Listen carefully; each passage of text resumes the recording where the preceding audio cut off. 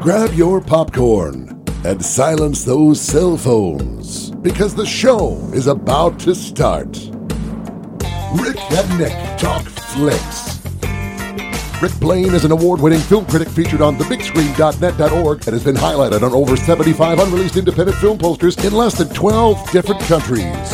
Nick Brown. He's been the high school projectionist for the AV Club for over 9 semesters and can be heard nightly at the theater talking loudly in the row behind you about the film being screened. And now they're joining forces. Ladies and gentlemen, Rick and Nick Talk Flicks.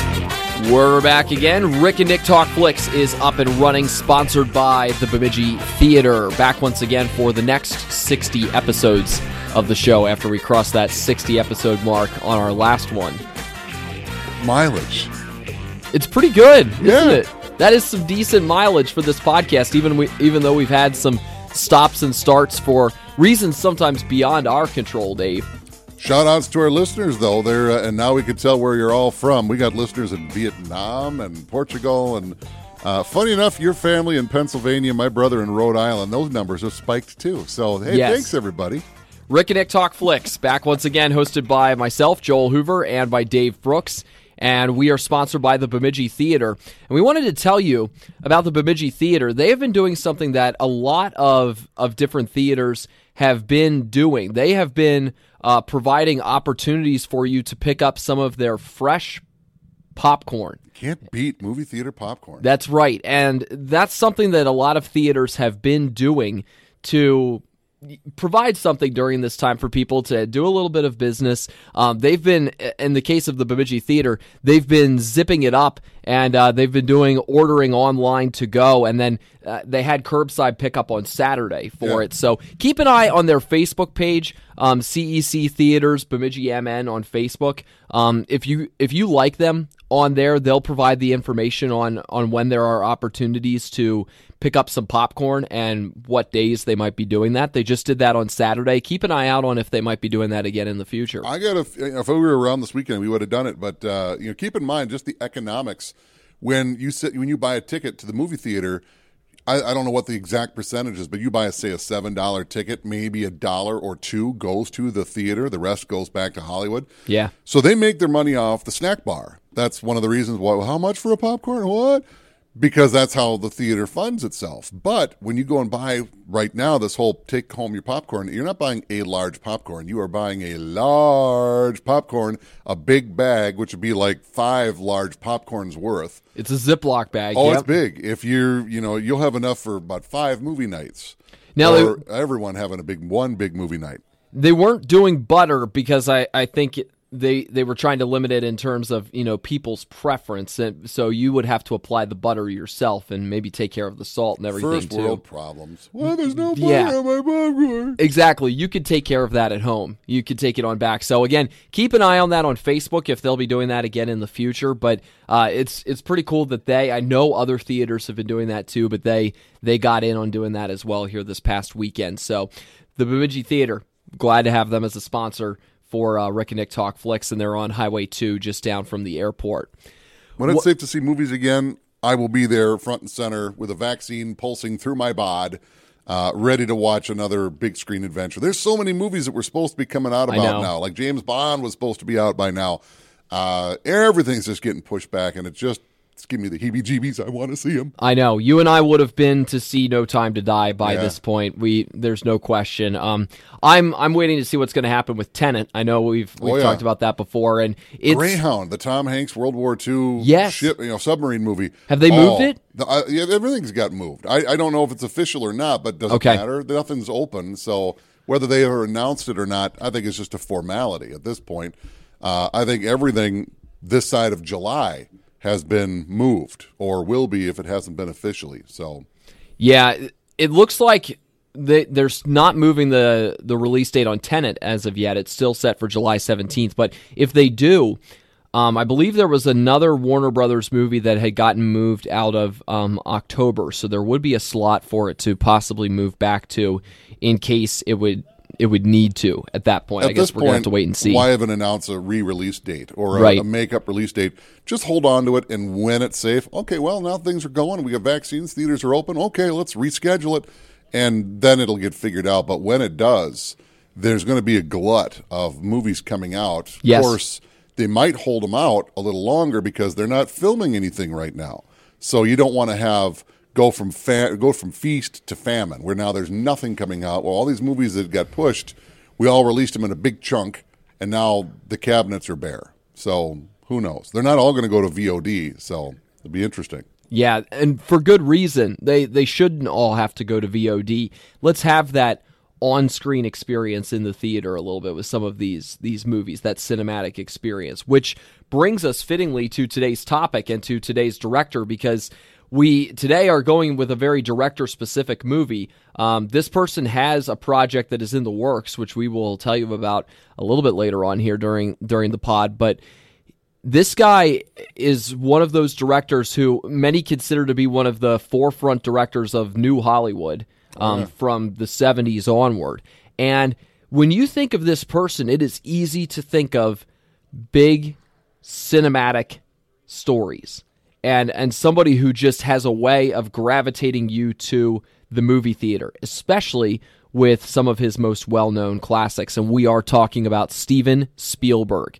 And he is one of the all-time greats, no debate. Yes. Hands down. The filmography is remarkable when you take a look at it and go through all of it. But like you said, Dave, he is one of the greats, not just a modern great director-wise, but historically a great as well, because not only has his work been greatly appreciated by audiences, by peers, he is lauded as well, and people love working with him and love having him on board to work with them. I think financially, just the returns, he is the most successful director ever, I believe. I'm pretty much just pulling that out of the air, but I think I read that somewhere. So between Indiana Jones and everything else, E.T., and not just what he's directed, but he's also a well-known executive producer. So he was involved in The Goonies and Back to the Future and and TV too. He's been everywhere, and they're not all huge, giant, wow, that movie was absolutely stunning, but they're always entertaining. I can't think of one Spielberg movie that's like, I don't care if I never watch that movie again, ever. This man has got skills. What do you appreciate most about the movies he does and the way that he does those movies? Particularly, you can kind of break his career down into the two halves. There was the more current stuff that he does, which tends to be more serious. I think post Schindler's List, there's a lot of serious movies. That's where you go, the Saving Private Ryan and Lincoln, but then there's an occasional surprise. But you go prior to that, Jurassic Park was the last movie of his, call it the fun years. And that they weren't all fun. I mean, he did do things like Empire of the Sun, Duel, but they all had something about imagination to them, and they really captured your imagination almost from the perspective of a kid. And even now, I can watch movies from that time, and I'm a kid. Maybe it's because I was a kid at the time, but then you watch something like Ready Player One, and it kind of turns you into a kid again in a weird way. It's the cinematic experience. Spielberg's movies, especially his movies in the 80s and early 90s, had a way of being able to capture the imagination that comes with going to see a movie and coming up with these concepts that fed on that. He's gotten, like you said, into a more serious direction now with some of the movies he does, but the tone of those movies was one of wonder. You would step into the theater and there is a wonderment about whatever the story was that you were getting told. Let me give you an analogy. Have you ever walked outside of your house or outside of any building and it's warm, kind of muggy, not oppressively so, but it's just kind of thick, heavy, exciting air. The air kind of perfumey with something. Maybe it's rain, maybe it's flowers, whatever it is. And you can just sense this excitement, this electricity that's out in the air. You can't grab it or harness it. You're just swimming through it like a fish in the sea. It's all around you. It's like the Force. You can feel it, you can detect it, you can smell it, you can physically feel it, but you can't define it. That is a Spielberg movie. You walk into it, and there's just something about the air that comes from the theater when it's a Spielberg movie that just, it's that X factor. You can't define it, but it's just a perfect summer night. He exploded onto the scene, though, Dave, at the beginning, because I was reading into it a little bit. He had one small movie credit for this amateur film called Firelight in 1964. Yeah. Then he goes and he had done a few short films, most notably capped by Amblin in 1968, which is where his production company's name comes from. And then he does Sugarland Express in 1974. And then 1 year later, in 1975, Jaws hits theaters, and everything changed. He just exploded on the scene. I think you almost have to back up from that. When he got started, obviously not just backyard 8mm movies with the kids in the neighborhood, but he went to USC, and he was not alone there. There was a lot of guys that were coming up that were going to, either they went through the program together, or they all kind of met up as New Hollywood was starting to rise. And, of course, most notably George Lucas, who was going to go on to do big things. But you had Brian De Palma. You had Francis Ford Coppola. Yeah. You had other guys that are at their moment are escaping me. That I know really, the gist, yeah. Oh, yeah. They all came up and they staked their claim, and almost immediately in a wave, you had the arrival of New Hollywood. You had, like you said, 1975, Jaws came out, and it just... And this came out right on the heels of the book. And Jaws has been credited as probably the first summer blockbuster. It invented the concept. We talked about this, and we have previously, yeah. Yeah, it changed everything in a lot of ways. And then shortly after that, his buddy George Lucas changed it all again with Star Wars. But an interesting thing that doesn't get the credit that it deserves, Spielberg does have a little bit of a fingerprint on Star Wars. He didn't officially have anything to do with it, but his good buddy, George Lucas, called him and his other director buddies over to the house for a rough screening of Star Wars. And it's been kind of underground that Star Wars was saved in the edit. The original cut was horrible, and it was not good at all, and people couldn't understand it. And he had all of his buddies watching it, including Spielberg, and after the movie, what'd you guys think? Oh, George. So all these guys, John Milius is credited with really kind of writing the opening crawl and coming up with it and coming up with ideas and how to kind of edit it together. And clearly it worked because Star Wars really did change movies for all time. But Spielberg was a part of that. And he never really wanted to get too involved. It was George's thing. But if Hoove calls me up before a date and says, how's my hair? I'm going to tell you what I think. Oh, try this. They look good. Try this. Good luck, buddy. It's your date, but I want to set you out the best way possible. I think that's what Spielberg and a lot of those guys did for George Lucas. Believe it or not, Spielberg does have a little bit of influence, on what helped make Star Wars successful. And clearly he had just scored big with Jaws. He did. And Jaws set the precedent for many things that we would see become commonplace with many of Spielberg's early decade films that he had, the first couple of decades of his career. Number one, the music. Working with John Williams. Very, very common collaboration that they had. They seem to, anytime that they work together, there seems to be this great understanding between the two of them of this is exactly the kind of music that I need. If Spielberg is coming to Williams and saying this is the kind of music that I need, Williams always churns it back out, and it fits the movie perfectly. Funny enough, with Jaws, Spielberg comes over to John Williams' house or lab or wherever he's working, the sound room, and he plays the theme for Jaws on the piano. Da-dum. Spielberg thought he was joking. That's funny. What? No, really, this is it. What? He didn't think. He famously said, "I don't think that's going to work." And then he heard it coming together with a full orchestra. He saw it with of course, and it's you one put of it, more, of course, to the images. Well, yeah, it's absolutely iconic. They screened Jaws in a test screening before it was done because this movie clearly had problems. The mechanical shark not working was one of them, but that actually gave it much more abilities than it ever did. You had to hint that the shark was there because you couldn't see the shark because the shark didn't work. So they would do POV shots from the shark's perspective where you had the camera right on the water line and a little above and a little below. You had the barrels signifying the shark, and then you had John Williams' score. They screened it with no music. And it's kind of like how Star Wars went. And then they got the music done. Yeah. And they put it in and everything changed. And this guy finds ways. I can't use the true expression. You got to make chicken salad out of chicken something else. And the whole Jaws movie, he was ready to be fired on any given day of this movie because it was going along, because nothing was working, and they're trying to shoot scenes with the actors and trying to fix the shark, and then you run out of scenes with the actors. Now it has to be the shark. How do you make this work? And they salvaged that movie from a sinking ship, literally, and really made it something.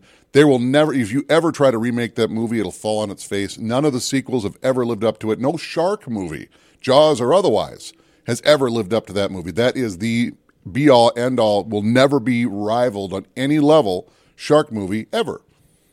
The other the second thing that Spielberg seems to have that works really well is he has a way of being able to get you invested in whatever the world is that you are becoming a part of within the story. With Jaws, you really get a sense of the town in a good way, the people involved with the town, what their particular allegiances are, what matters to them in the town. You get a pretty clear sense in his movies of who the characters are, what they're about, and the way in which the story impacts them. And then because of that, the story impacts you too. And he has a way of being able to draw you into that, to set up, this is where I'm going to go with it. In the case of Jaws, it was setting up for the big final conclusion, which was the guys heading out onto the boat and going to try to go after this shark. And he brings these stories together to that point, to that end of that particular journey that takes place. It sets a precedent for things to come, whether it was with Raiders of the Lost Ark or with Jurassic Park, where you get a very clear sense of the people, their connection to this story, and then even though it may seem to be a larger-than-life kind of story, you still feel pretty invested in it, and because it's larger than life, it makes for a great canvas on the movie screen. You know, depending on what filmmaker you're talking about, some are well known as tyrants almost. Stanley Kubrick demanding 60, 80 takes of over 100 in some cases of one scene to get it just right. Spielberg is very much the driving force behind any movie he is involved in. But he also is very much a collaborator. And whether that's, John Williams really trying to give a voice in a way that the film itself wouldn't. But a lot of, Jaws is a perfect example. Obviously, a lot of people know the movie was based off of the book by Peter Benchley. And the book is very different from the movie. If you read the book and you see the movie, it's not the same thing. It's very different. Yes, a shark is menacing the town and there's similar themes, but there's major departures. And one of the reasons was that even the ending of the book, for example, is a very uneventful, non-climactic ending. In the book, they've harpooned the shark, and the shark is coming for the chief, and the chief knows he's about to die, and then the shark just straight up dies. In mid-charge, just kind of goes to the bottom. Quint gets wrapped up in his leg with a rope and gets pulled down, kind of like Captain Ahab, there's a lot of parallels between Moby Dick and Jaws. It wasn't theatrical enough, and there was a lot of plot points that didn't work. So you've got these great actors that a lot of them had stage backgrounds, Richard Dreyfuss and Roy Scheider and Shaw. They sat down and came up with a lot of the dialogue themselves. They had other writers come in. The famous USS Indianapolis scene was written by probably a combination, what was wound up on screen, no less than 3 people, including Robert Shaw himself, who kind of gave a final polish to the dialogue for that. So you don't have Spielberg saying, look, this is how it's going to be. How can we make this better and draw the powers out of the people you've surrounded yourself with? And Spielberg has been so known for that with producers that have been working with him. Kathleen Kennedy, who's now upsetting Lucasfilm right now with Disney and working over there and doing Star Wars things. But she and her husband, Frank Marshall, have been with him forever. John Williams and a lot of the same editors and costume designers. John Williams, of course, probably the most well-known. He's assembled a hell of a team. And to be really successful, a lot of advice you get from a lot of successful people, surround yourself with the best. Spielberg clearly is the principal of that school, but has got an amazing crew around him and always has. And every once in a while you'll get a variance of some sort, but for the most part, they're all the same names that pop up on the credits for all those movies. It's proof that a great director has a great team in many cases. Like you said, there may be those auteurs who really show the way, and they've got a vision, and Spielberg has a lot of that. But if you have a great team working around you as well, it's amazing the things that it produces. And we've seen that with the people he has collaborated with. And even in projects that he has been a part of where maybe he's only been a part of it as a producer or an executive producer in some way, or maybe he's done a little bit of writing for it. The collaboration element, when you get those kinds of minds in the room, goes a very long way. And he clearly saw that in many cases with some of the movies he did. And speaking of collaboration, one of the things I really love about him, you don't hear this about a lot of people, but those that are truly great down the road, when they're finally retiring or whatever, and all these well-known people stand up, and they always say the same story. This guy helped me with did. Spielberg was one of those guys. As busy as he was, as in demand as he was, he always had time for the next group coming up. You got to the top floor, he was always the guy that would send the elevator back down for the next guy. And so a couple of movies in the late 70s and early 80s, he teamed up with some people that were on the way up. The Joe Dantes, The Next Generation, Robert Zemeckis. Yes. This is a guy he teamed up with on a couple of movies, Used Cars and I Want to Hold Your Hand. He executive produced, but they were all Zemeckis movies. And then later really helped Zemeckis break out big time with Back to the Future, one of my all-time favorite movies. He executive produced that, but it was Zemeckis' movie. And to the point where, well known from Back to the Future, Eric Stoltz was the original Marty McFly. And as good an actor as Eric Stoltz is, it just wasn't working. He was playing it straight and not that much humor. And they needed humor, and they were almost halfway through filming. Almost an incredulous humor, like the one that Michael J. Fox brought. So Zemeckis and Spielberg are sitting down, and Zemeckis and writer Bob Gale, they know the movie just isn't firing like it needs to because of this. And Spielberg gave him the leash and said, look, I will go to bat for you. This is your movie. You do what you want to do, and if you decide you want to recast it, I'll back you up. And that's exactly what happened. And so Stoltz was let go, and they worked to get Michael J. Fox in, and the rest is history. But how many big name? No, we got to do this. We got to make this happen by this. It's just you made your choice. You got to stick with it. Spielberg this is your movie. Make it happen. Do what you need to do, and I will go to bat for you. Who does that? That's pretty special, isn't it? Especially for an up-and-comer. In this day and age, it's all about me. I am looking out for me. Spielberg is, and along with that, not that I want to jump too far down the line, he co-founds DreamWorks, which was ideally going to be, this is where the artists come to work. We're going to support the artists. We're going to be kind of a hands-off studio. That was the original idea, and for the most part it was, but it kind of have morphed since then. So between music and movies and TV, that's what the SKG is at the bottom of DreamWorks, Spielberg, Katzenberg, and Geffen, if you didn't know. I did not know that. That's interesting. Yeah. So this is a guy that's all about bringing things up and bringing people forward, and look what people like Robert Zemeckis has done. Brought forth Back to the Future and brought forth Forrest Gump, and he's really got into a lot of CGI stuff. He has. That would be extremely interesting, that maybe wouldn't have happened if there wasn't a Spielberg saying, hey, let me help you out. Spielberg's filmography from Jaws through around 1982 is just Classic. A whole series of he don't miss. Like, literally, it is the he don't miss meme right there. 1977, he dabbles into sci-fi for the first time with Close Encounters of the Third Kind. Major success, especially at a time where sci-fi movies were really taking off because, of course, Star Wars came out the same year. Close Encounters was right up there as well among the best movies of the year. Great year for sci-fi movies, great time for sci-fi movies. Then he goes a comedic route then with 1941, and then comes Raiders of the Lost Ark in 1981. Just those three right there, what a range. And 1941, massive range. Not successful, but you had an all-star comedy cast. You go from sci-fi and a little touch of horror. You go to comedy, almost a musical in its own right. It wasn't really musical, but it had, call it highly choreographed numbers. He was just showing his range. Oh, yeah. And then you go to Raiders of the Lost Ark, teaming up with his buddy George Lucas to do what was going to start as a James Bond movie. He wanted to do a Bond movie. And George Lucas, they went on vacation together to Hawaii, and he said, hold off on Bond. I got a better idea. And they came up with basically doing a combination of those pulp shows from the back of the day, the Maltese Falcon, and get these ingredients mixed up, and you come up with Indiana Smith. Now let's change the name. Indiana Jones sounds better. And that's what they did.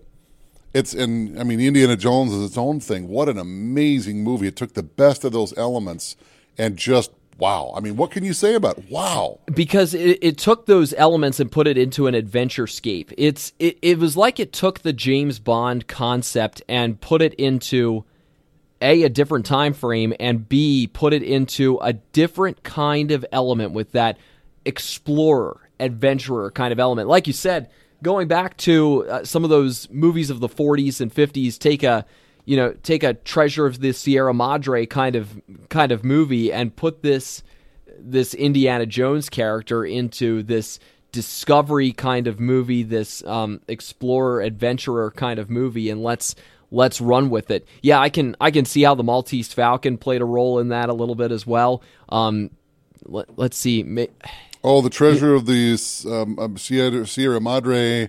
Basically, a lot of those adventurer Humphrey Bogart kind of characters, those Saturday morning serials where you get the 15 minutes of the show, and at the end of the show, the guy's going over the cliff in the truck, and will he get out? And then next week you got to come back. It was taking TVN movies combined. Oh together. It was taking all of those ingredients, cherry picking some of the best ideas from all of these, mixing them up into a whole new thing to the point where you get this almost legendary character even before the first credits had rolled.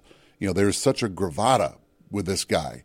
You're seeing Indy in shadow. You don't see his face, but he's got this, and you don't even know who it is. And he's fighting off these guys that are his own team. And then you see him kind of emerge from the shadows from the Amazonian rainforest. It's just the opening sequence of Raiders of the Lost Ark is its own Saturday morning serial. It is. If they'd stopped right as the boulder comes at him, will Indiana Jones escape the boulder? What an amazing movie. That's the hook. Yep, that was the absolutely. hook there. You're in. It doesn't matter what happens after that. Ark Schmark, let's see this treasure thing. It's amazing then that 1 year later in 1982, his most profitable movie from the 80s comes out, and one of the great movies ever, E.T., the Extraterrestrial, as he went the next step with the sci-fi movies of, well, what if a family would adopt an alien, essentially, and having to deal with the government infringement. There's that imagination piece, again, that comes out very clearly in E.T., is this whole idea, and this whole idea of using a childlike wonder and of a childlike encounter with an alien up against, well, this is how the government, this is how the powers that be would see this and treat this, and you get that juxtaposition coming and taking the sci-fi element that he had explored previously and going a completely different route then with it, which is so cool. Very interesting kind of behind the scenes story about E.T. E.T. originally started out as two different stories that were essentially a sequel to Close Encounters of the Third Kind. What if the aliens come back? What if there's a alien that gets left behind? What if there's a darkness? And eventually, these stories that were coming together, and one of the working titles was Watch the Skies, and it was a dark horror movie.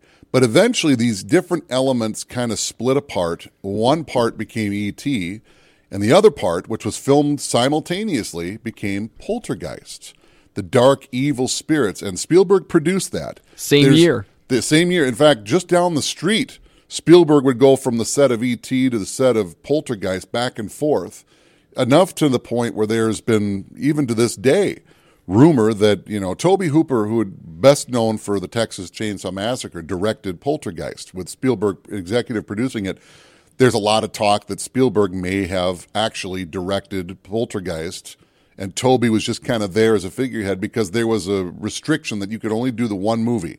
So he directed E.T. and set up Tobe Hooper to do Poltergeist, but was very hands-on. And I'm sure he was hands-on. Well, he wrote it. He co-wrote it. Oh, yeah. He was it was very a three-person group there.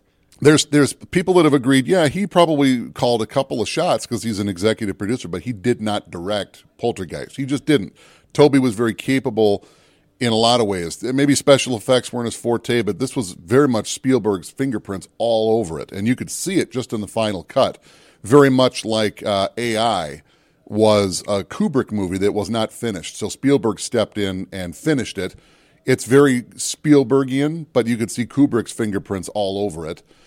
kind of the same thing with Poltergeist. You know, one was directed by Spielberg, but you could see the influence of the other. One wasn't directed by Spielberg, but it's a very Spielbergian movie, if that's a new term we're going to come up with. I wondered if the word Spielbergian was going to be used a little bit during Come on, this get the podcast Bergie going. today. Get the Bergie going. Yeah. Yeah, and both of them were filmed simultaneously down the road from one another in the same neighborhood, actually.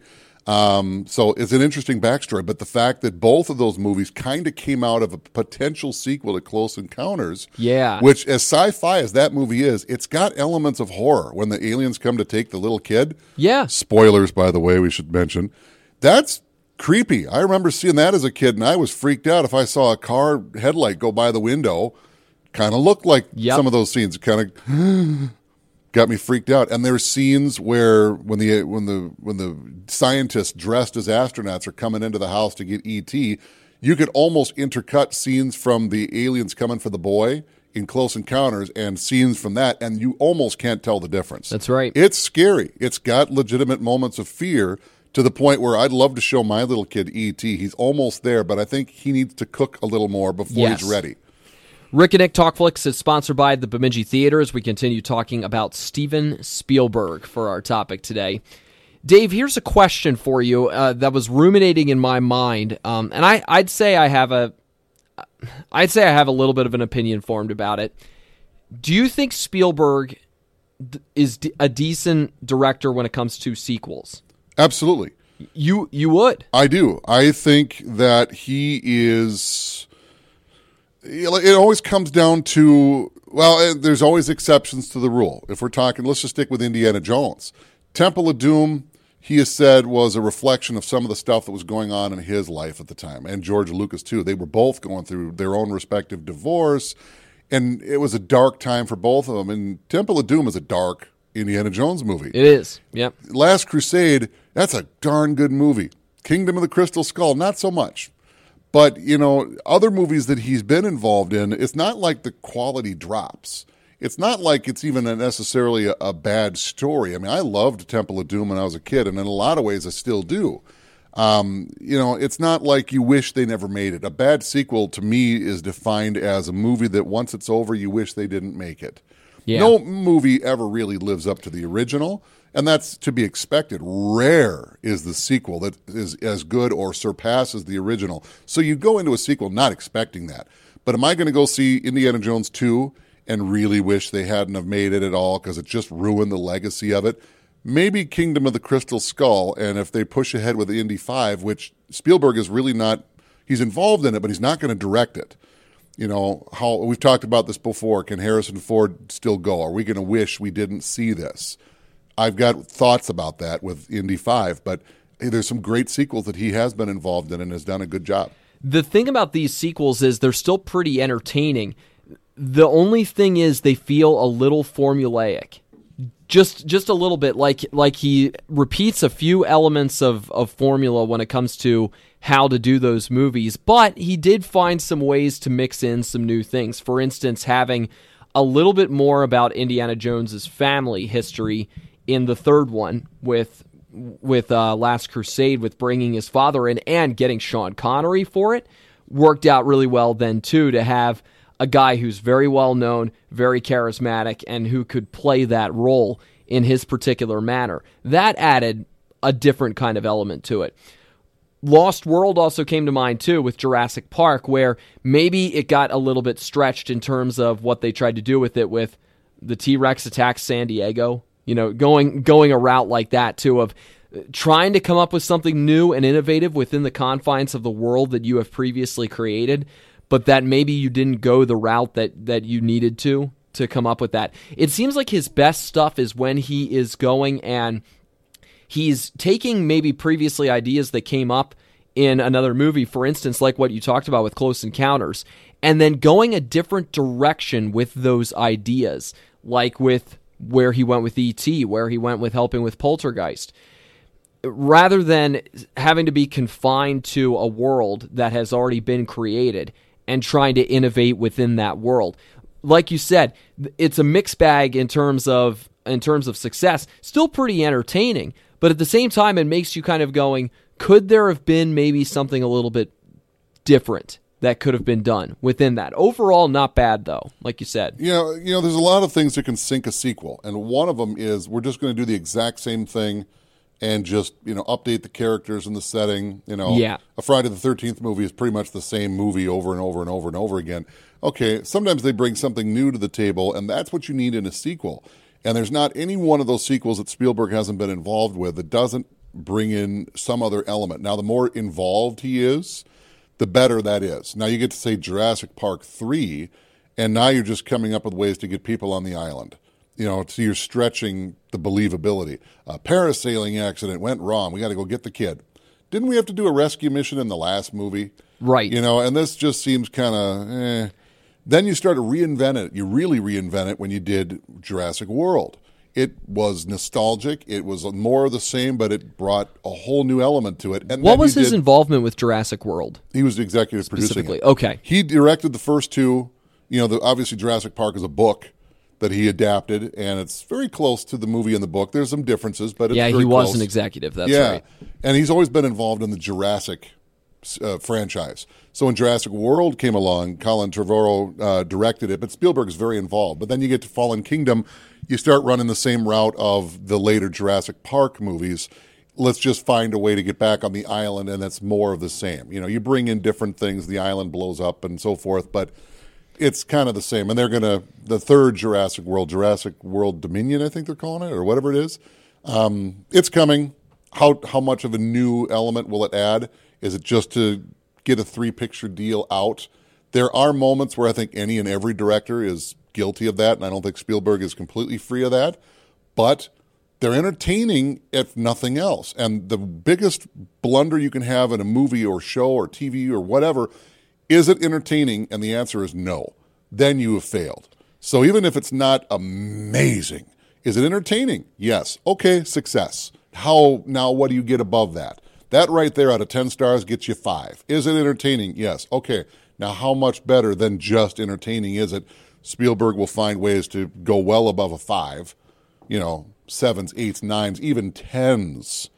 Well, speaking of entertaining, it's interesting because as the 80s progressed and then went into the early 90s, he took a bit of a different direction with his directing. He went to some more drama deep cuts with the movies he did, with doing The Color Purple, Empire of the Sun, and Always. And one thing you had Last Crusade in there, of course, then too, along with Temple of Doom before that. But he went into those deeper drama cuts before then returning to something a little bit more akin to what he had done previously with Hook in 91. There was an earlier turning point with Spielberg, I think, in the early 80s that I think to some degree lent itself to that. Because everything up till then had been, fun and wonderment, but, not necessarily adult fare. He got involved in the anthology movie, The Twilight Zone. He did, yes. Based, of course, on the show. And this was he and four directors. He was one of them. And they all did their own segment. But something absolutely tragic happened during that movie that changed him and actually severed a relationship between another big upcoming filmmaker with John Landis, who had done The Blues Brothers, and he had done Animal House, and he also had a very good career. So during the John Landis segment, which if you've watched the movie, he directed the prologue and the first segment. There was a helicopter accident where the lead actor, Vic Morrow, and 2 young kids that were being paid illegally under the table, working way late, they got killed when a helicopter crashed on them and killed them instantly, to the point where decapitation came into play. It was really tragic, and it shouldn't have happened, and there's a whole other discussion you can have about that, but Spielberg wasn't even there. He was executive producing the whole movie. He did not direct that portion of it. He wasn't even on the set that day, but because of some of the shady stuff that had gone on and trying to avoid, the responsibility of it, which ultimately they did. They got a slap on the wrist for it. But it ended the professional and personal relationship between John Landis and Steven Spielberg. It hollowed him out. And that was actually one of the first segments to be filmed. And so Spielberg had to still direct his segment while many people around him said he was hollowed out. He basically just kind of went a shell of himself and just kind of got through it and moved on. And then you start to see a bit of a shift in Spielberg's work after that. I think in a way, I don't want to say it made him a man. I'd say Jaws made him a man. And this is a movie that threatened to eat him, that he determined to make it work, and by God did he. But I think Twilight Zone was a bit of a turning point for him as a person, which of course filters down into everything else. It's a long story about the Twilight Zone, but it's worth looking into. It's disturbing of what happened. But and he was going through life changes in general too there during the 80s, like you had previously mentioned, but kind of coming through those things too. And then seeing how his film work changed after that. It was interesting. I learned just in researching for this that as he was going through those changes, well, of course, he met Kate Capshaw then on the set of Temple of Doom, and then they got married and have gone from there. So there were a lot of transformations that were happening for him during the 80s. And his movies kind of start to reflect that. But then the 90s come around. And then things start to come back into gear again a little bit. It started with Hook, which didn't do very well critically, and I think Spielberg had expressed some disappointment with how that movie wrapped up and the direction he went with that. But there's a lot of people very nostalgic for that movie, and I'm just not. It's an entertaining mess of a movie. It's like 1941. It's a movie that's well worth watching. It's not a complete bomb and that there's nothing salvageable from it. 1941 is not a great movie. It's a mess. It's taking a big clump of great things and throwing it all to the wall. Some of it sticks, a lot of it doesn't. But it's not to say that it's not an... Under the guise of comedy, though. Oh, yeah. It's got John Candy and John Belushi, and it's got Dan Aykroyd. It's an all-star cast from the late 70s and early 80s, and a lot of guys from Saturday Night Live, but it just doesn't work. Hook, you've got Robin Williams at the peak of his career. You've got Dustin Hoffman, Julia Roberts, who had just done Pretty Woman, and a whole crew of others, Bob Hoskins. But it's a mess.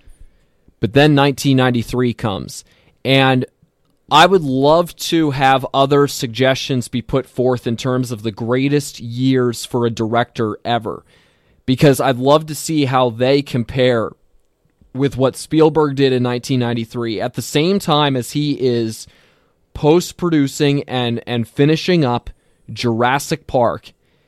He goes to Poland, and over the course of, I think it was 70-plus days, they shoot and they make Schindler's List. And in the same year, those two movies, completely opposite ends of the spectrum in terms of the type of movie, the type of hit that they give to you emotionally, hit the screen, and yet for two completely different reasons, they were captivating, they were marvelous, and they remain in the pantheon of great films, not only of the 90s, very different reasons, but for all time as well, for completely different reasons. Jurassic Park, a resounding return to form, that cinematic wonderment that you get with going into let's do dinosaurs and let's make CGI a big piece of this that's going to be a really effective piece of this, and the rousing music that comes with it as well.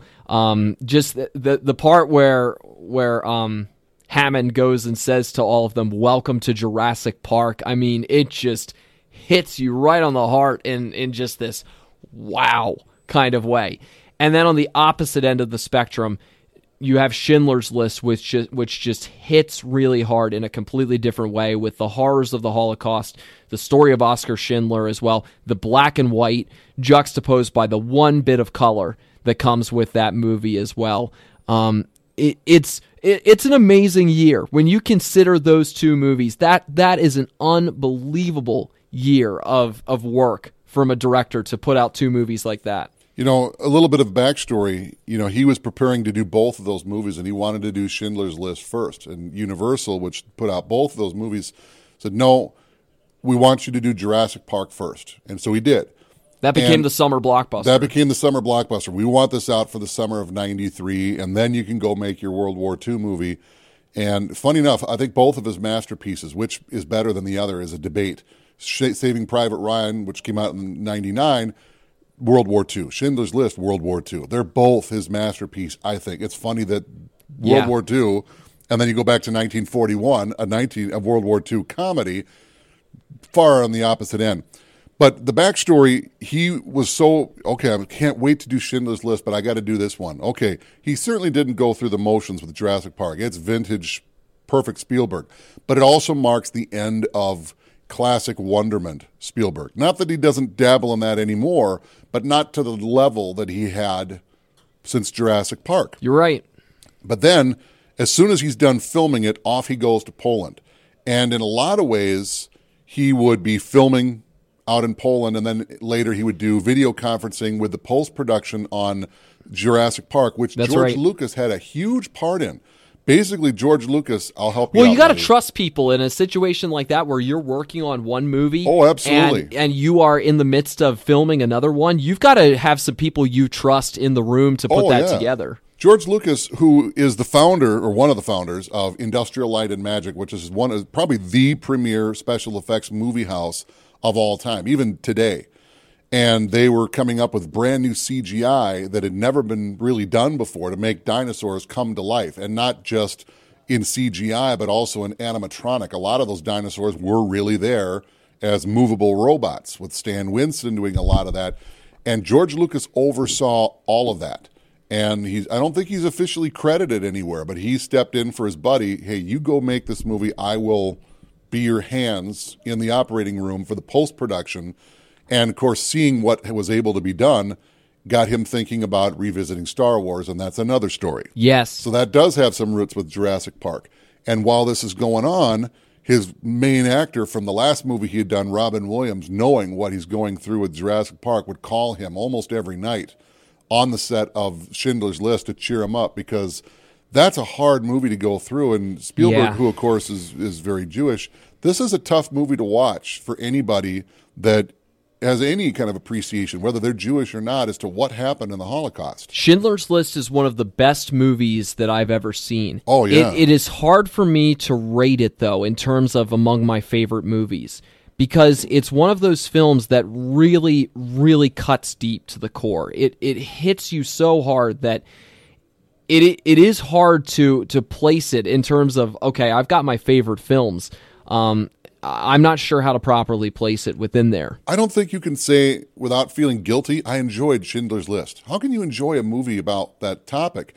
I really experienced. Sounds like a Seinfeld joke. Sort of. Yeah. You know, I really am making out of the movie. I got it. Yeah. That was from an episode of Seinfeld. Yes. You made out at Schindler's List? How dare you? Yeah. It's not a movie you enjoy. It's a movie you experience.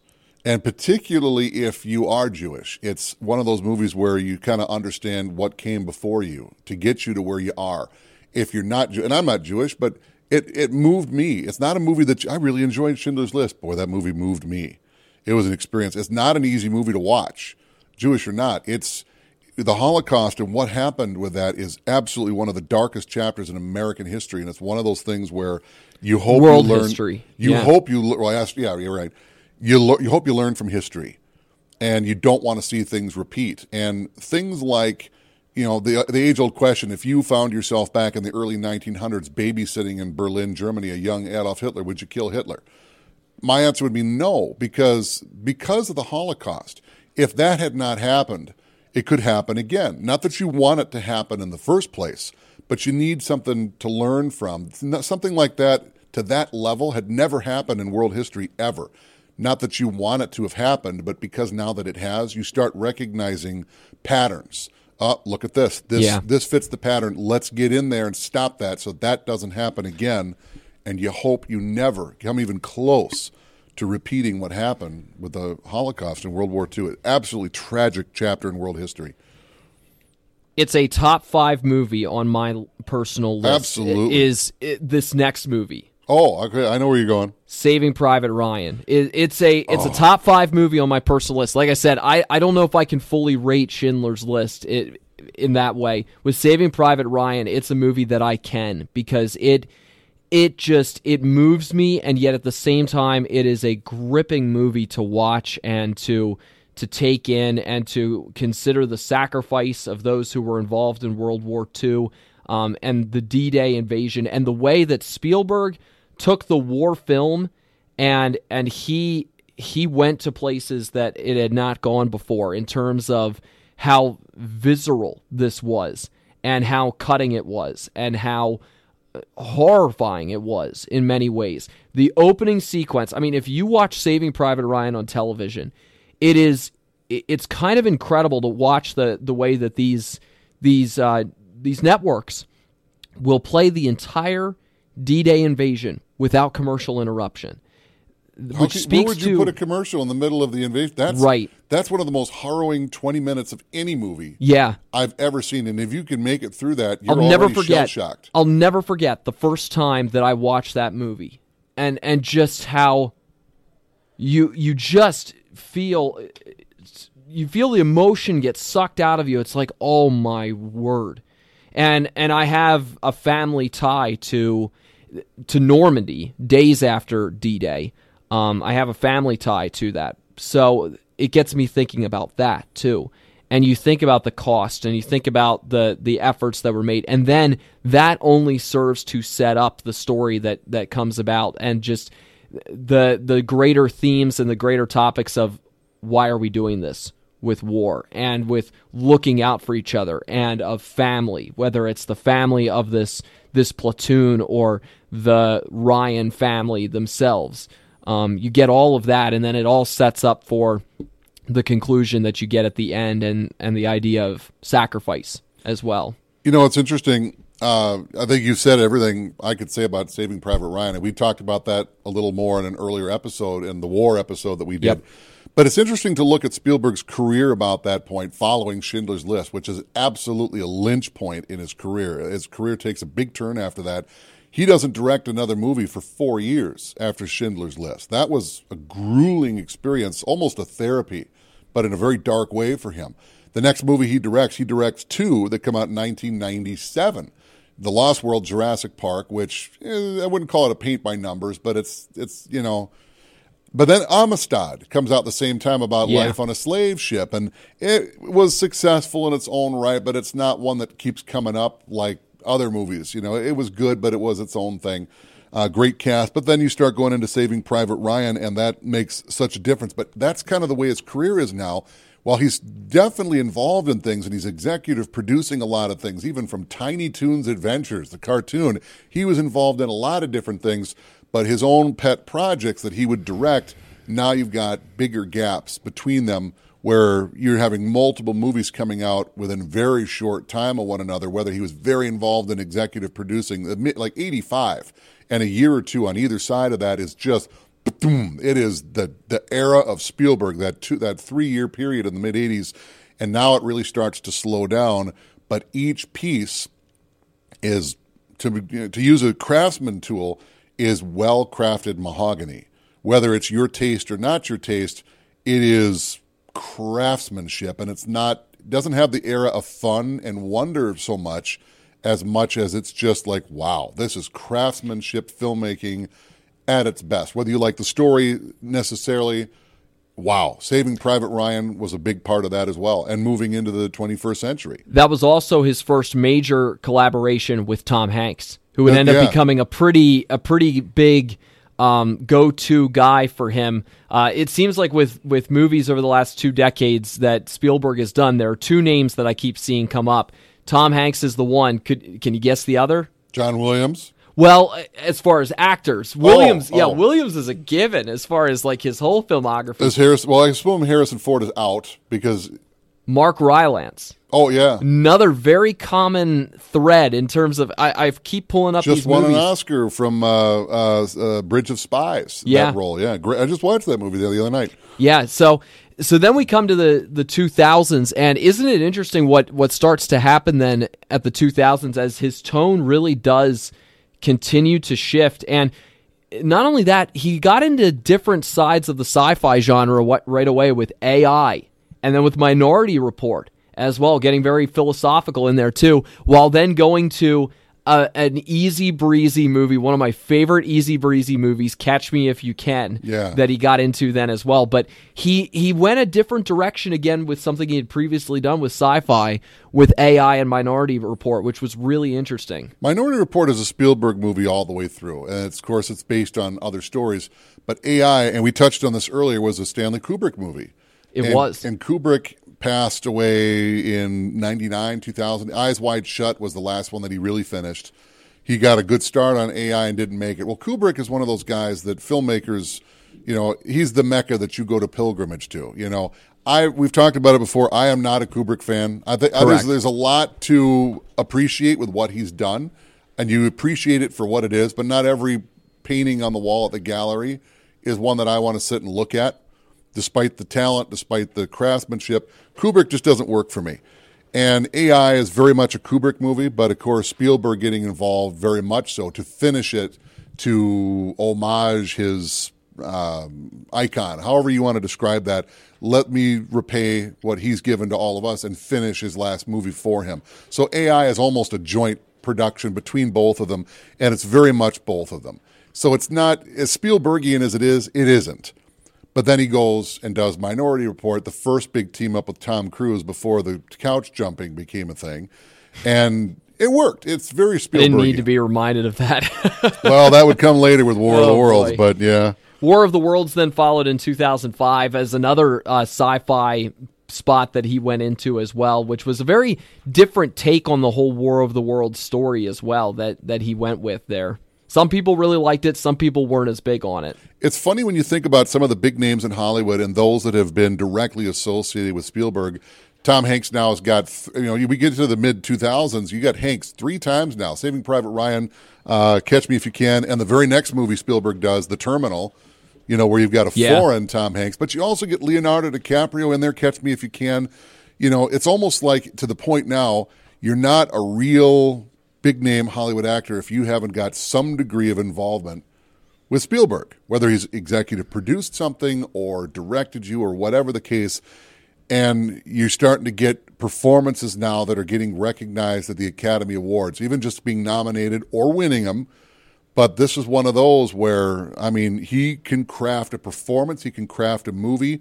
Now you start getting into the Amish furniture era of Spielberg, where it is so crafted. There's no reason why every movie is like 2 years apart.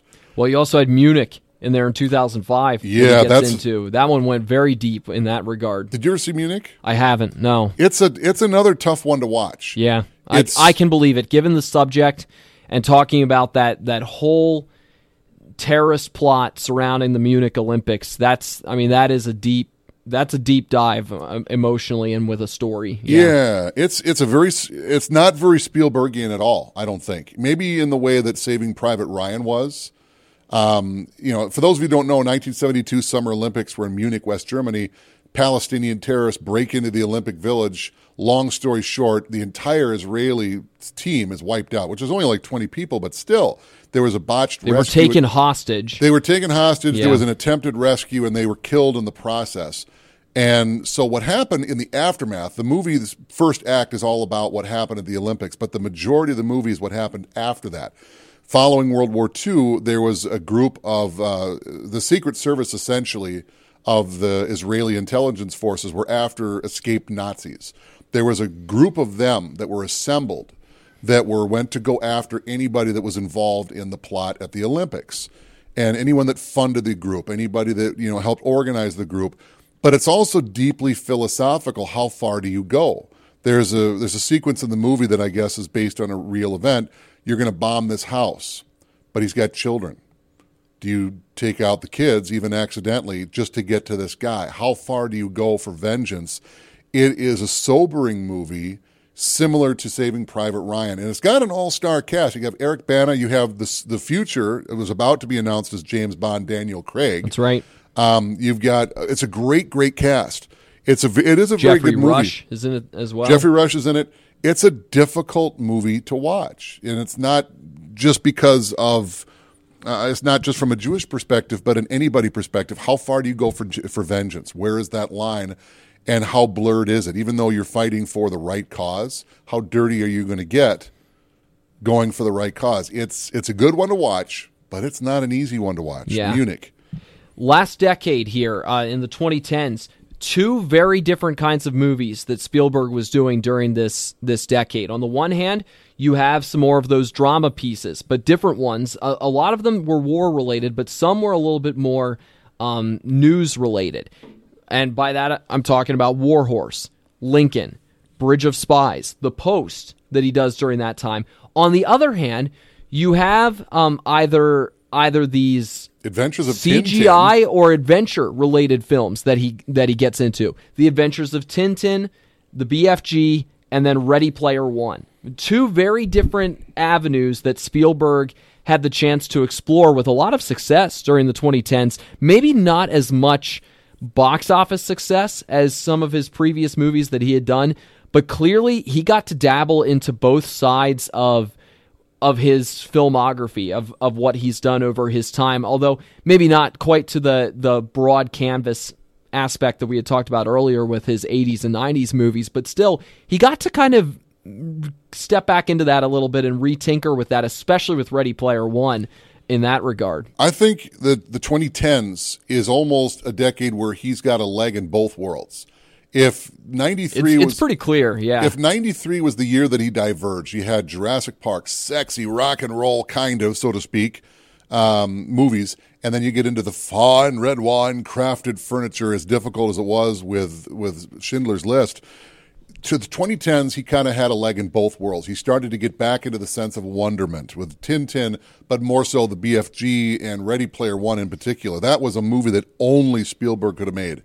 It's based off of a story, but I mean, if you've seen the movie, it is so elaborate in the way that it is done. How could you? This is almost an unfilmable movie. Reference on reference on reference. Oh as yeah, well. it's been called for the longest time unfilmable because of how complex it was. You have to find a way to make it work. Only Spielberg could have done it, and this is coming just years after he does Lincoln.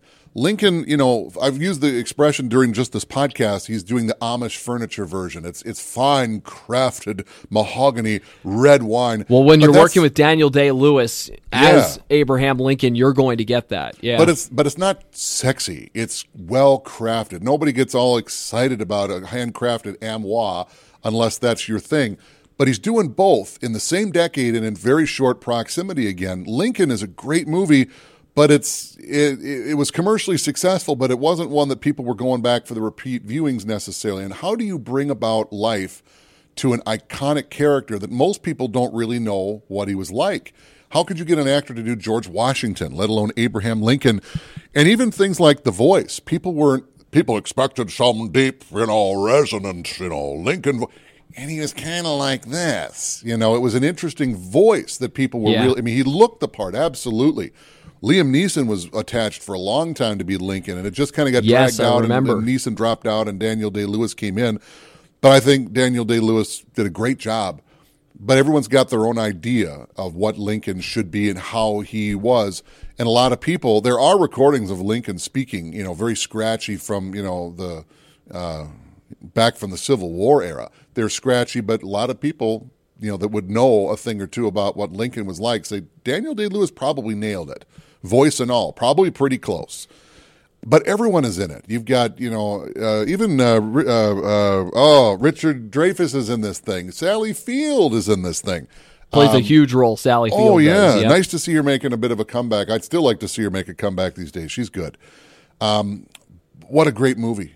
And trying to bring a chapter of American life to life in a way that it would never be before. They almost seem like they're iconic characters that are above that of mortal man because they've been so ingrained in us. But who was Lincoln? Who was Washington? Who was Thomas Jefferson? To humanize these people and really make them people is interesting, but in a way it kind of lets you down because they're not mythic gods. Like in a lot of ways you think they are. If you ever go to Washington, D.C., here's this giant hall built for Lincoln. Here's this giant spike built for Washington. And then you make them look like any other guy schlubbing around in the White House eating cornflakes. They were people, though, and it gives you that reminder of that. It gives you that sense of that. Isn't it funny that a movie would serve to do that? And isn't it funny that a Steven Spielberg movie would serve to do that? Who's a guy that's his biggest skill is to tap into your sense of wonder. And everyone's got that sense of wonder about these godlike figures. And you almost strip the wonder and you make them real because they were. Yeah. And, everything that we've built up Lincoln to be isn't like he really was. He didn't float on air. He probably had, smelly toots like everybody else. But that's it, warts and all. They brought Lincoln to life, and it worked. Well, which brings us now to the present day, and it brings us to the next Steven Spielberg project that is on the way, and it is his adaptation of West Side Story, which as of now is slated to be released in December of this year. We'll see how COVID ends up impacting it. But this is really interesting. I think this is the first time that he's doing a remake of some kind, or at least a major remake, and he is touching a touchstone film in Hollywood. Yeah. He is touching a movie that is revered in Hollywood from the early 1960s. This is a big, bold move here, Dave, and it's a different move for Spielberg to go this route. I mean, if you would entrust something like this to a guy, I think Steven Spielberg would be a pretty good one to go to. But I am very curious how what we just described in terms of his journey to get to this point is going to impact the way that he does this movie. Will he go the more serious route that he has gone here in many of his recent movies?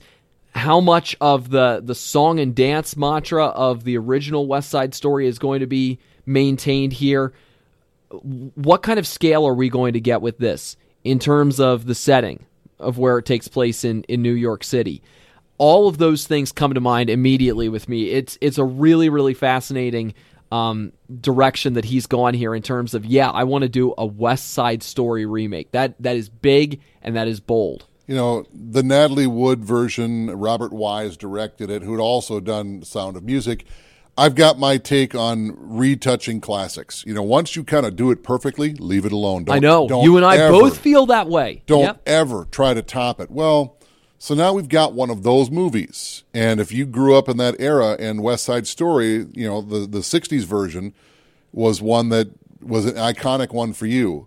Right? You know, maybe this is a territory you shouldn't touch. But then again, you do have a master doing it who clearly isn't doing it just to do it. He wants to do it. So he's bringing love to the project. So I am going to reserve judgment with as much as I feel about redoing classics.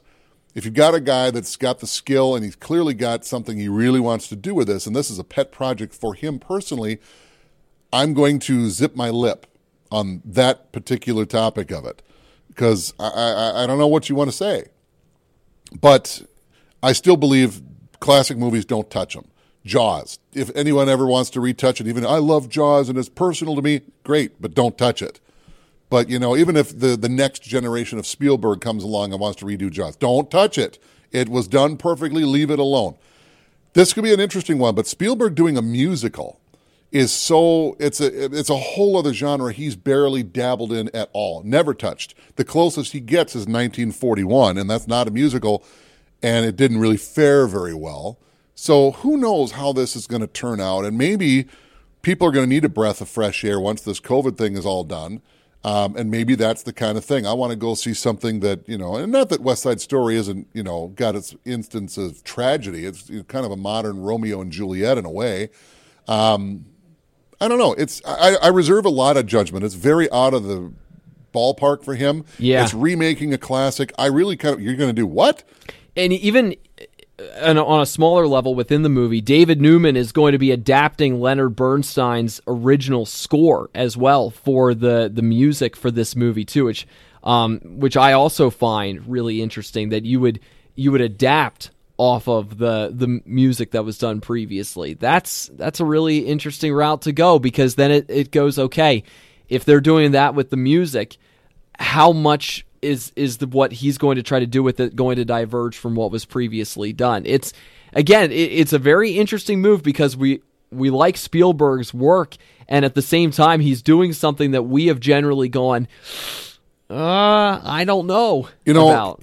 You said something earlier that this is the first remake he's done. Not quite true. The movie Always came out in 1989. That itself is a very loose remake of a World War II movie called A Guy Named Joe, about a bomber pilot that dies in action and comes back as a guardian angel for another pilot. Well, they updated it so it's not, you know, a World War II bomber movie, but your fire bombers, you know, the airplanes that'll drop fire retardant on forest fires. Richard Dreyfuss, John Goodman, Holly Hunter. It's a good movie. It's a dramedy, heavy on the drama, and it is a good movie. It's not amazing. So remakes, he definitely put his own stamp on it, and I like what he did with Always. It is a good movie. It's very Spielbergian. but it was what it was. This is such a departure for him. I don't know how audiences are going to take it. I don't know how I'm going to take it. And if Spielberg is very good at putting his own stamp on things, whether it's an adaptation from like the book Jaws and making the movie version of it, how are you going to take something that is so beloved? You don't want to do a shot-for-shot remake like what Gus Van Sant had done with Psycho. You kind of want to do something different. So how do you walk that line with something that is truly revered? And there's 900 versions of West Side Story, from High School Musicals to the big screen version. Dance set pieces that are just that people laud for the work that they did. Yeah, I think everybody has seen some version of West Side Story. Even reading Shakespeare's Romeo and Juliet is a non-musicalized, wearing tights version of West Side Story without the singing and dancing. It's the same story, but different. How do you take something so revered, so well done, classic, to redo it, and yet put that Spielbergian stamp on it where it's its own thing? This is a tight wire walk that I do not discount Spielberg. Only Spielberg could have made Ready Player One, and he made it work, and he really did. Don't count out a master like this. But at the same time, I'm kind of holding my breath. I hope the guy sticks the landing, but you're kind of...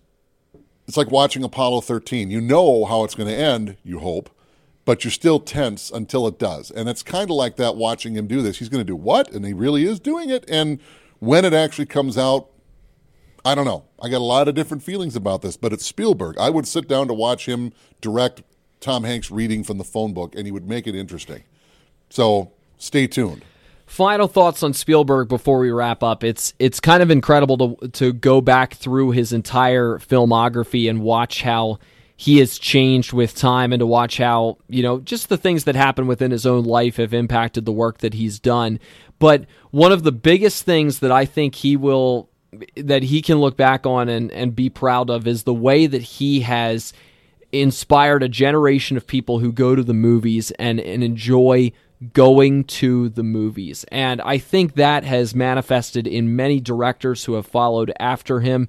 And his work has been a great credit to just how neat it is to go and enjoy a story on the big screen, as well as, all right, now what can I do to go a different direction from what I've previously done? We talked about the whole sequels part of his filmography, but I think it's great to watch how he seems to always find ways to go different directions with new projects that he comes up with, which is pretty neat. He's not a one-trick pony by any means, and that's been really cool.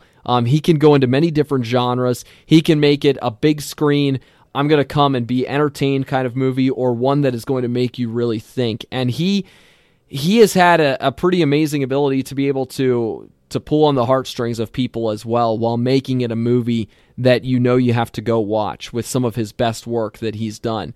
That sits in my mind in a pretty big way. Yeah, I think it's funny. I think he is synonymous with the Universal Studios backlot. There are so many things that either he truly loved. He was such a Hitchcock fan, and there's a Psycho House there. When I toured the Universal backlot in Hollywood, the original, when I was a kid, they were actually filming Jaws: The Revenge. Not that that's a feather in anyone's hat, but anyway. It was being filmed. Oh, yeah, it was being filmed at the time, and there was some of the scenes on the ocean. They actually filmed in a tank there out in the open, and you could see him setting up the shot as the tram is going by. But so many parts of what is there are all linked to him in some way, shape, or form, whether they're still there or not. The Back to the Future ride, the E.T. ride, even things he's produced, the Transformers ride, the destructed airplane crash scene from War of the Worlds. That's an actual plane that they cut up, and it's still there. It's right behind the Psycho House, actually. And so you drive through this destroyed neighborhood with a jet. Oh, yeah. And then right behind the motel is from the Jim Carrey Grinch movie, the Whoville town or whatever. It's bizarre. But he... Basically, if you look at, say, the United Center, for a sports metaphor, the house that Jordan built. You look at Old Yankee Stadium, the house that Ruth built. Universal Studios is the house that Spielberg built, because he was so involved with there, and New Hollywood really breathed a lot of life into Universal. They're so synonymous. I remember, it's on YouTube. You can watch it. Spielberg gives a guided tour on a golf cart with some guy filming this on YouTube, driving throughout the Universal backlot. Stories of his own, stories of other people. The original orca, the boat there were two orcas they used in the movie Jaws. And one of them could sink on command, and that was left out there to rot. And the other one was brought back to Hollywood and was part of the Jaws ride. It was docked in the lagoon, one of the actual boats, until it itself rotted away. But Spielberg had said he would often go down there and have lunch on the orca years afterward. And one day he went down to have lunch to find the orca gone. And Universal had chainsawed it up and got rid of it because it was rotting out. Ugh. And he blew a gasket because of it.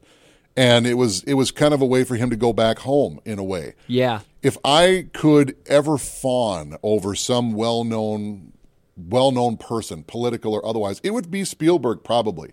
This guy had a hand on the tiller that was the imagination, that was the formation of my childhood. Whether it was just a little fingerprint or a good death grip, I would love to sit in that golf cart with Spielberg on the Universal lot or anywhere and just, let's talk for an hour, and just humor me and just what an amazing body of work you've done. And I don't necessarily, you're so awesome. But wow, he was the manifestation of a film, many films, that films are what they are. They kind of exist on a screen, but there's nothing physical you can grab from it. Spielberg is, even if he's not on screen, he was a big part of a lot of that stuff. And just his brain, where did this come from? How did you go there? What were you thinking? What was it like? Wow. That kind of thing. I would fawn over him and a 12-year-old fanboy, probably making him feel slightly uncomfortable, but at the same time flattered, I hope. Yeah. Oh, God, Steve, you're just so awesome. That would be me. Before we go, really quick, Dave, can you name a top 3 of favorite movies of his? Oh, well, are we talking anything he did, or are we talking directing, or anything he touched? Let's say directing. Okay. E.T.'s got to be up there. I mean, E.T. was the first... It was not the first movie I remember. It was not the first movie I saw in the theater, but it's the first one I remember going to see. And 82, I would have been, I don't know, something like 6 or 7. And I remember crying my eyes out.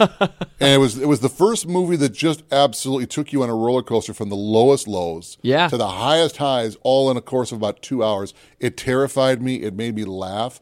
It made me cry. It's everything. And to this day, it'll still come up. So I got to debate when I'm ready to let my kiddo see E.T. for the first time. That's up there. Absolutely.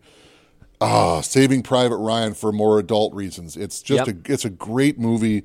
It's not the easiest one to watch, but even now, as you think, I'm an adult, I've got this, there's moments where I'm kind of cringing, whether it's the opening 20 minutes or the slow stabbing, which if you've seen the movie, you know what we're talking about.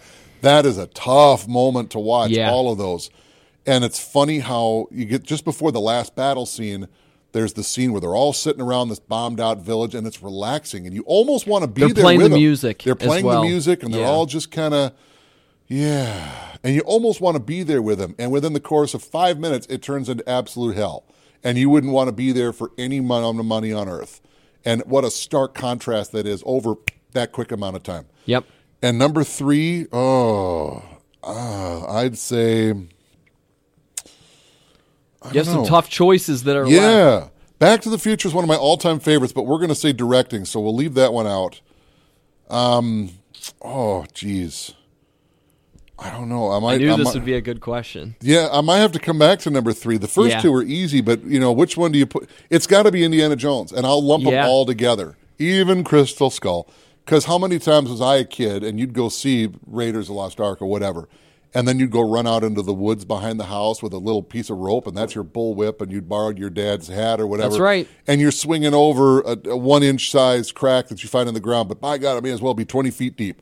And you just go out and adventurize yourself, and you come back with scrapes and cuts on your knees and elbows.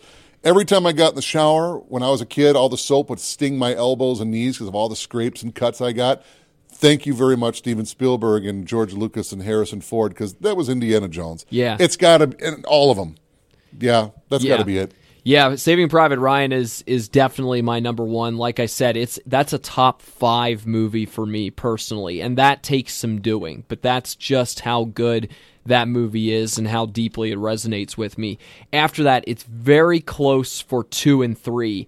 It's Raiders of the Lost Ark for me. Like I put that in its own separate category from the other Indiana Jones movies. It's one that means a lot to my parents. That was their first date movie, and It's a great. Hey, if those faces hadn't melted off, you might not be here. Oh man.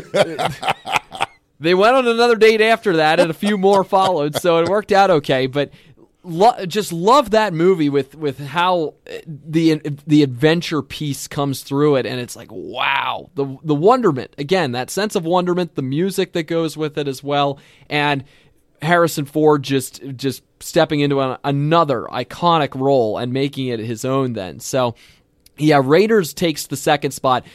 But man, there is something that's magical about Jurassic Park. Magical and yet terrifying too, because boy, what a juxtaposition that movie is between the wonder and the horror of maybe we shouldn't have done this with doing the dinosaurs. Maybe the question that should have been asked was, should we have done it? It's to loosely quote Ian it's a Malcolm. phrase in this. Yeah, I love that. Just applying to real life. You were so paraphrase it. You were so impressed with the technology that you could have. Nobody stopped to think that whether you should have. Yes, Not exactly. paraphrasing it, but that's kind of what it is, and it's a great one to apply everyday world. Yeah, I'll say on two other notes, again, actually three other notes. Like I said, Schindler's List, it's kind of off the board for me because I just don't know if I can properly put it among my favorite movies as like, how do I rank this with others? It's more of this is one of the best movies he's made, and it really does resonate deeply with me, and I appreciate it so much. I don't know if I can properly rate it. There's one other movie that's like that with me, and that's The Passion of the Christ. Yeah. Same way. I don't know if I could properly put that in terms of ranking with my favorite movies because it resonates with me in a whole separate way. So Schindler's List, same thing. And then secondly, Catch Me If You Can is close to that top three. I just love the entertainment aspect of that movie. Great music that goes with it. And Tom Hanks and Leonardo DiCaprio on completely different sides of the ledger. It's just a fun movie. And then finally, I haven't watched E.T. in so long that I can't fully rate that one because I haven't watched it in such a long time, but I'm planning to here in the next few weeks. That's on my plan of I want to revisit this one more properly because it's been many years since my family has watched E.T., but I'd like to go back to it. Spielberg is one of those guys where what are you thankful for him? Everything. Raiders of the Lost Ark is a good one that you brought up. It's good for a lot of different things. When you're watching it as a kid, you don't necessarily pick up all the deep elements of it. You might kind of grasp something, but you don't really get it. You're just loving all this hanging under the truck and swinging over. Here comes the boulder. All of this stuff is what it entices you. And you still love that even as you grow up. But now there's deeper elements that you start to appreciate even more. And it's the same film, but it looks almost completely different for different reasons. Just not anything different with the movie. Yeah. But as I've evolved as a person, just getting older and learning more about things and how come their faces melted? Well, that's actually something that happened in the Bible. Oh, interesting. It's interesting how that stuff goes up. And then you actually do research. Well, is there really a well of souls? Yes, but it's not like it is in the movie. It's just kind of done in a different way. Thank you for my childhood, Steven Spielberg. Talk about coming up at the right time. And when you want to foster that imagination, he was there and came along at just the right time for me growing up.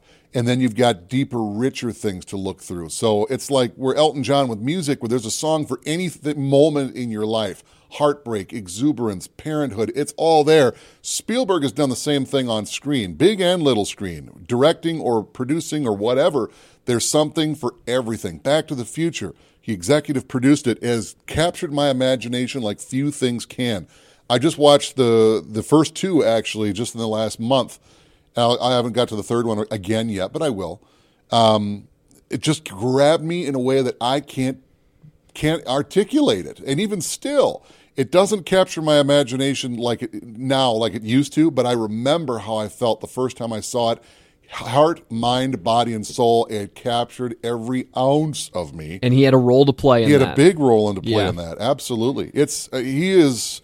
for everything he's done, and I hope he sticks the landing on West Side Story and whatever comes after that. But for the future, great movies to come, but the day will come where this is my last movie, the day will come where I'm going to hear it on the news, well, Steven Spielberg, a loved filmmaker, has passed on. The day will come, and we always lose our heroes at some point. That's going to be a dark day. and it's gonna sting in a way like few things can. And I mean, I'm a big Star Trek fan. When Leonard Nimoy died, that hurt. You know, Yeah. When was a wrestling fan when I was a kid. When Roddy Piper died, that hurt. When Spielberg hangs it up and retires and dies, that's going to hurt. And I'm not looking forward to it. I'm just bringing it up, kind of bring things full circle. You want to appreciate what you have while you have it. And if Spielberg is going to do West Side Story, all right, I'm there. I hope it's good. And whatever comes after that is good. Indy 5, he's not going to direct it, but he'll be involved, hopefully very hands-on. Hopefully it's better than the fourth one. Hopefully, I don't know what they'll do, but we talked about it. But let's just not think about that right now, Dave. Yeah. There are good things coming with him. I love The Post. I've seen it 3 times, and every time I watch it again, I like it even more. We'll go watch it. It speaks to the even current times. It's interesting. Spielberg, Thank you for all of it. Call me. Rick and Nick Talk Flicks is sponsored by the Bemidji Theater as we again talk Steven Spielberg movies today and go through the journey of Spielberg that has gotten him to this point and the movies that we have watched of his to this point as well. Boy, that was a good one today, Dave. That was pretty excellent. Bucket list. Yeah. I want to be an extra in a Spielberg movie. Give him a call. The third guy on the left. With call me, you call him. Yeah, give me whatever. I'll show up for one whole day. Just stand there and don't be stupid. Okay, thank you. You may go now. That would be great. All you need to do. That's all I need. Oh, that'd be great. I goes in a Steven Spielberg movie. Yes. I'm Joel Hoover. I am a fanboy at the biggest level. Yes, and we will maybe see Dave Brooks at the movies at some point, but we will certainly see you at the movies.